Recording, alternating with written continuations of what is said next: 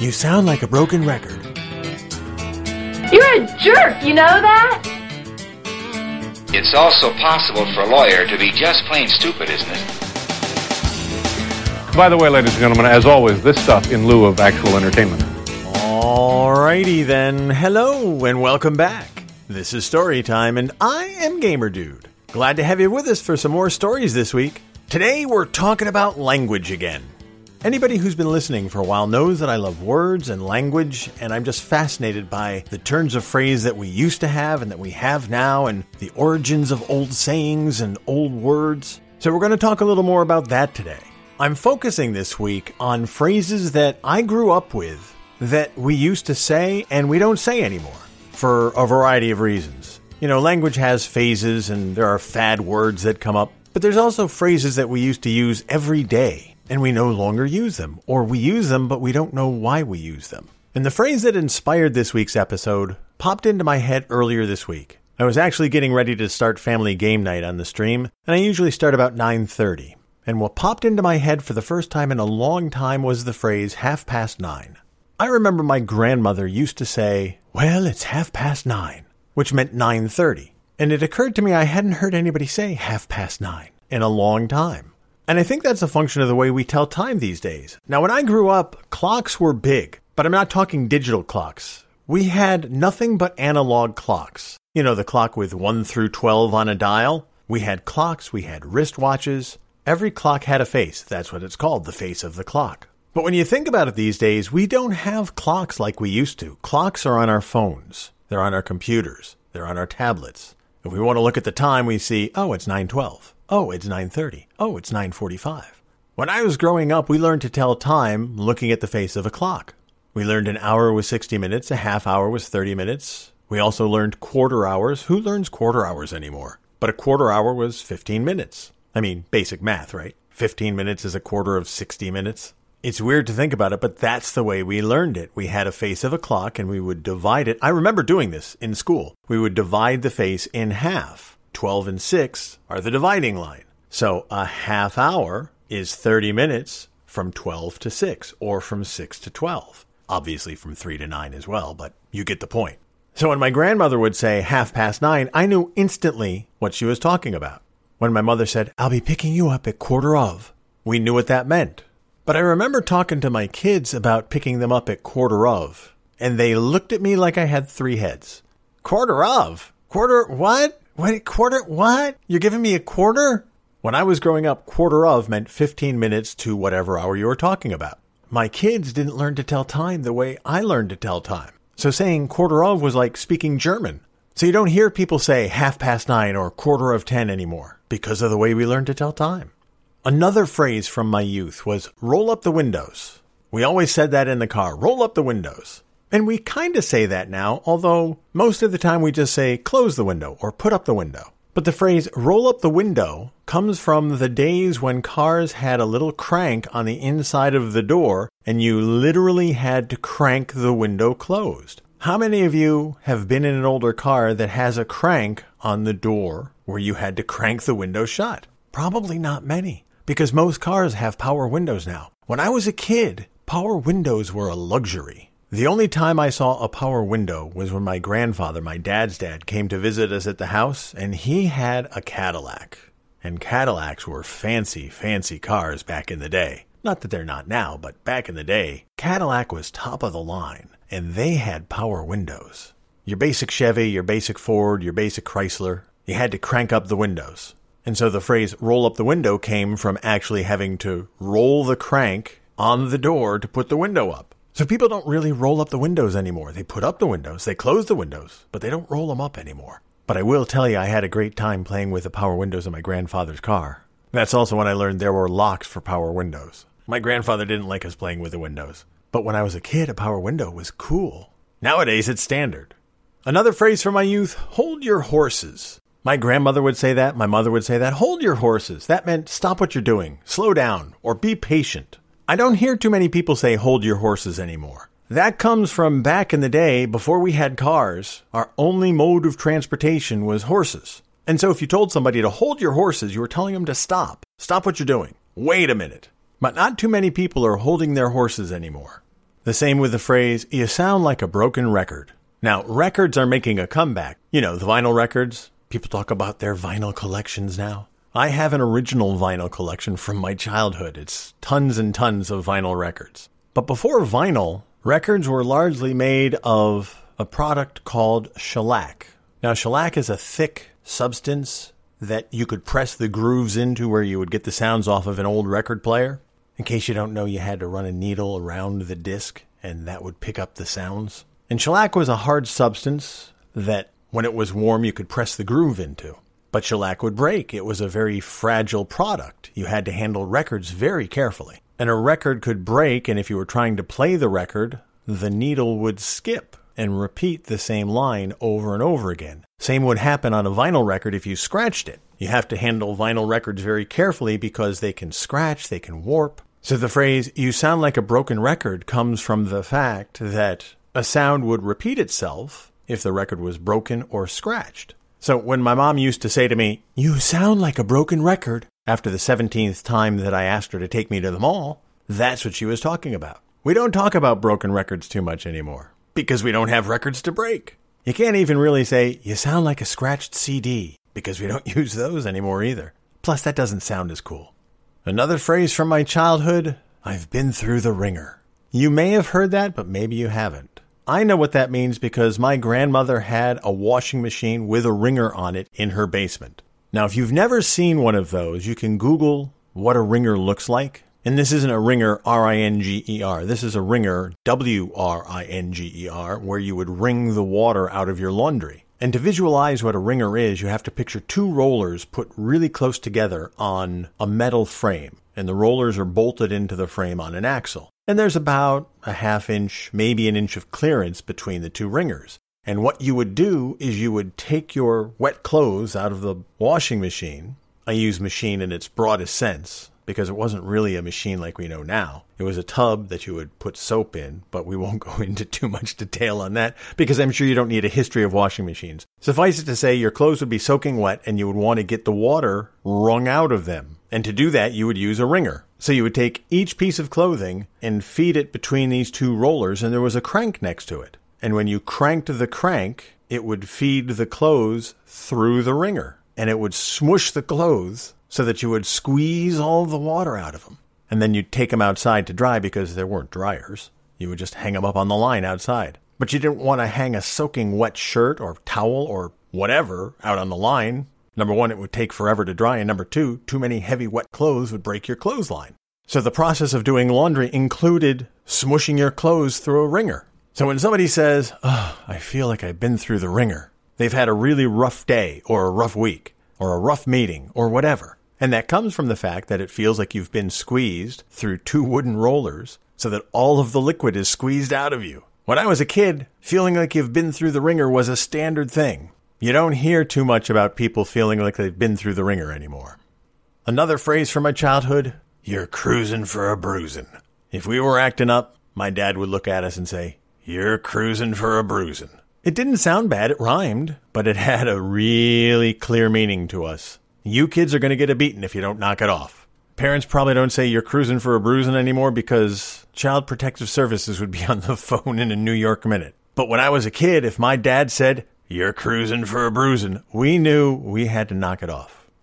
Another phrase from my childhood, don't touch that dial. You'd hear that on TV, you'd hear that on the radio when they didn't want you to change the channel. That comes from back in the days when the television or the radio actually had a dial on it. And by dial, it's a little knob that you would physically have to turn to change the channel, whether it was on the TV or the radio. Nowadays, we don't have dials on things anymore. You either have a remote where you can push a little button, or you have touch-sensitive little pads that you can hit with your finger and make the channel change. Or you can talk into your remote and say, put on the Golden Girls, and the TV will automatically switch to the Golden Girls. But back when I was a kid, we didn't even have remote controls. I was the remote control. My dad would say, Gamer Dude, go put on channel 4 for me, please. And our job as kids was to go up and switch the channel. I think one of the reasons my parents had kids was so they didn't have to get up and switch the TV channel. But when you heard the phrase on a TV show, don't touch that dial, they didn't want you getting up and switching off the show because they didn't want you to miss anything, most especially the commercials. But they didn't want you to miss any of the show either. But you don't hear people say, don't touch that dial anymore. In addition to the phrases when I was a kid, we had a bunch of words that we used to use that you no longer hear anymore or hear very rarely. For instance, mega. Mega was a big thing when I was growing up. Now, mega means big, but we would use it to modify anything. Like there was a sandwich place that we used to go to. They didn't just make sandwiches. They made mega sandwiches. The sandwiches were so huge. Oh, Tony, you got to go over there. They make mega sandwiches. If you went to a concert, you wanted to sit right in front of the speakers because it was mega loud. A billionaire wasn't just rich. He was mega rich. Oh, we used mega all the time. That was our modifier for everything, but only for a few years. Then mega just disappeared. Another use that disappeared, pad. We're not talking a lily pad for a frog. We're not talking an iPad to watch movies on. When I was growing up, people would talk about their home or their apartment as being a cool pad. Hey, come over to my pad. We'll have some drinks, okay? I have no idea where that came from. But if you ever watch movies from the 60s or the 70s or some of the old TV shows too, they talk about going to somebody's pad. Now we watch movies on our pad. Back in the day, we watched movies in our pad. Another word we used when I was growing up that we don't use the same way anymore, bread. Now, I'm not talking about a loaf of bread. I'm not talking about pumpernickel bread. I'm not talking about rye bread. When I was growing up, bread was a slang term for money, cash. This is another one of those, I don't know why bread became a synonym for money. But when I was growing up, if you said, oh, I need some bread, man, you weren't looking for a sandwich. You needed some cash. To which my dad would say, well, go get a job. But bread was synonymous with money. Don't know why. It's not anymore. Another great word that I grew up with that we don't use anymore, fink. A fink was like an informer or someone you can't trust. Oh, don't be a fink, man. Don't tell the teacher what's going on. Basically, fink was my day's version of narc. A fink would tell on you. And if you were a really bad fink, you were a rat fink. You didn't ever want to be a rat fink. Being a fink was bad enough. Being a rat fink? Oh, there's no coming back from being a rat fink. So if you had the reputation of being a fink, you were in serious trouble. Another word that we don't use quite the same, Bogart. Now you guys know I love my movies and I'm quite familiar with Humphrey Bogart. Bogart at one point became an actual verb. You know, English lesson here. Action word. You would tell somebody not to bogart the onion dip because I need to get my chips into it. Bogart meant somebody was hogging something or monopolizing it or not letting anybody else take advantage of it. And basically it comes from the fact that Humphrey Bogart in his movies would have a cigarette dangling from his mouth for much longer than was healthy. I mean, any length of time is not healthy, but he would have that cigarette dangling there for a long period of time. So if somebody is bogarting the onion dip, they're hogging it, man. They're holding on to it and they're not giving it up. Another name from entertainment that we used was Goober. I don't know if you remember the old Andy Griffith Show or Gomer Pyle. Gomer had a cousin, Goober. And Goober was a very friendly but very dim-witted kind of guy. I mean, you couldn't help but like Goober, but he was as dumb as a post. So we would use Goober to describe somebody who was friendly but dumb as a post. Like if somebody screwed up a presentation in English class, for instance. What a goober. You didn't call him a jerk if he was a friend of yours, but you would definitely call him a goober. What a goober you are. And if you've never seen Goober, go catch some reruns of Andy Griffith. You will understand Goober in a heartbeat. We also had the term burnout when I was growing up. If you describe somebody as a burnout, everybody knew what you were talking about. These days, if you're burned out, you've worked too hard, you got too much on your plate at work, you're burned out from all the work they've given you at school. When I was growing up, if you were a burnout, you spent way too much time using illegal herbs and spices or other illicit substances. Basically, you're a drug addict. Oh, Betty, you do not want to date Stan. He is such a burnout. That's how you would use burnout. Oh, stay away from him. He's a burnout. The high school that I went to, we actually had a smoking patio because you were allowed to smoke in school, but not in school itself. You could go to the patio and have a cigarette between classes. Yeah, that's how different it was when I was growing up. So any of the smokers would go to the patio and have a cigarette. But there was a special corner of the patio where all of the burnouts would gather. And everybody knew who they were. You don't talk about burnouts too much anymore, at least not that way. But if you had the reputation of a burnout, we knew what you were talking about. We also used to say burn rubber.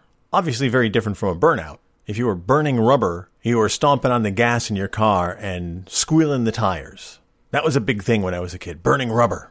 Jump in your hot rod, hit the gas, squeal those tires, and make the rubber burn. So if you wanted to leave someplace in a hurry, let's burn rubber. Let's get out of here really quick. That's what it meant. And you would burn rubber in a car that was choice. That's another word that we used in a way that we don't use it anymore. If you had a really nice car, a really fancy ride, it was choice.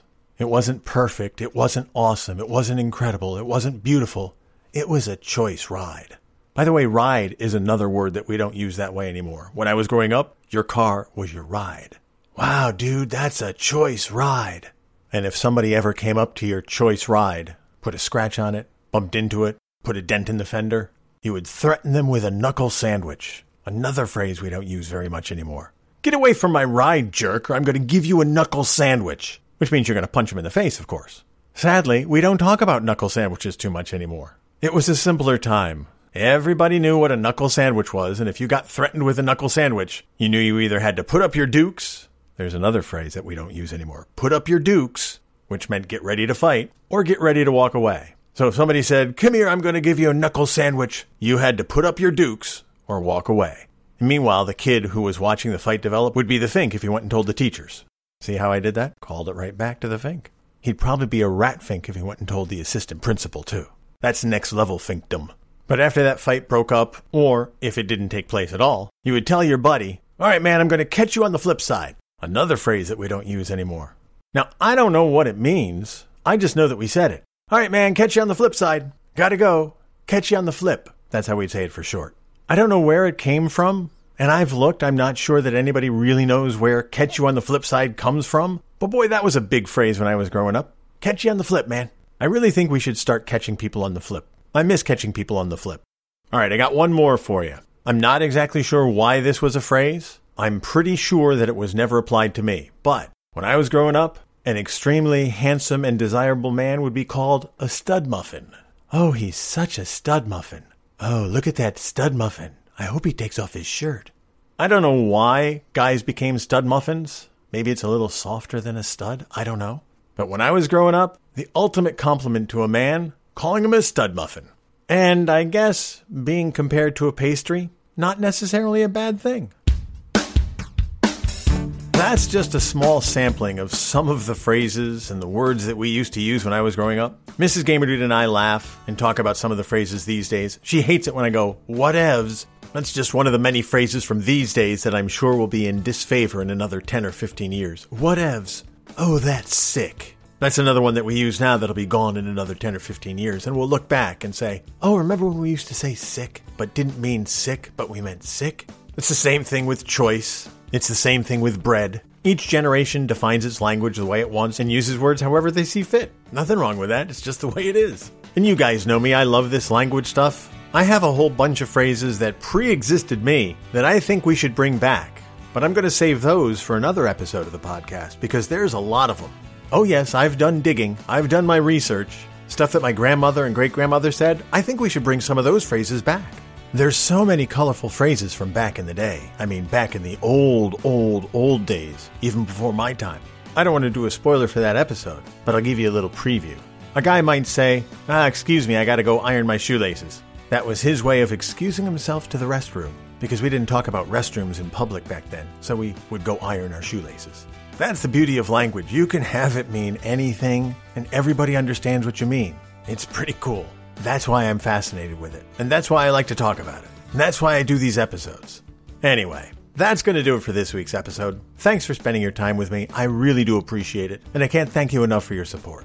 You guys are choice. Until next time, you guys take care of yourselves. And I'll see you when I see you.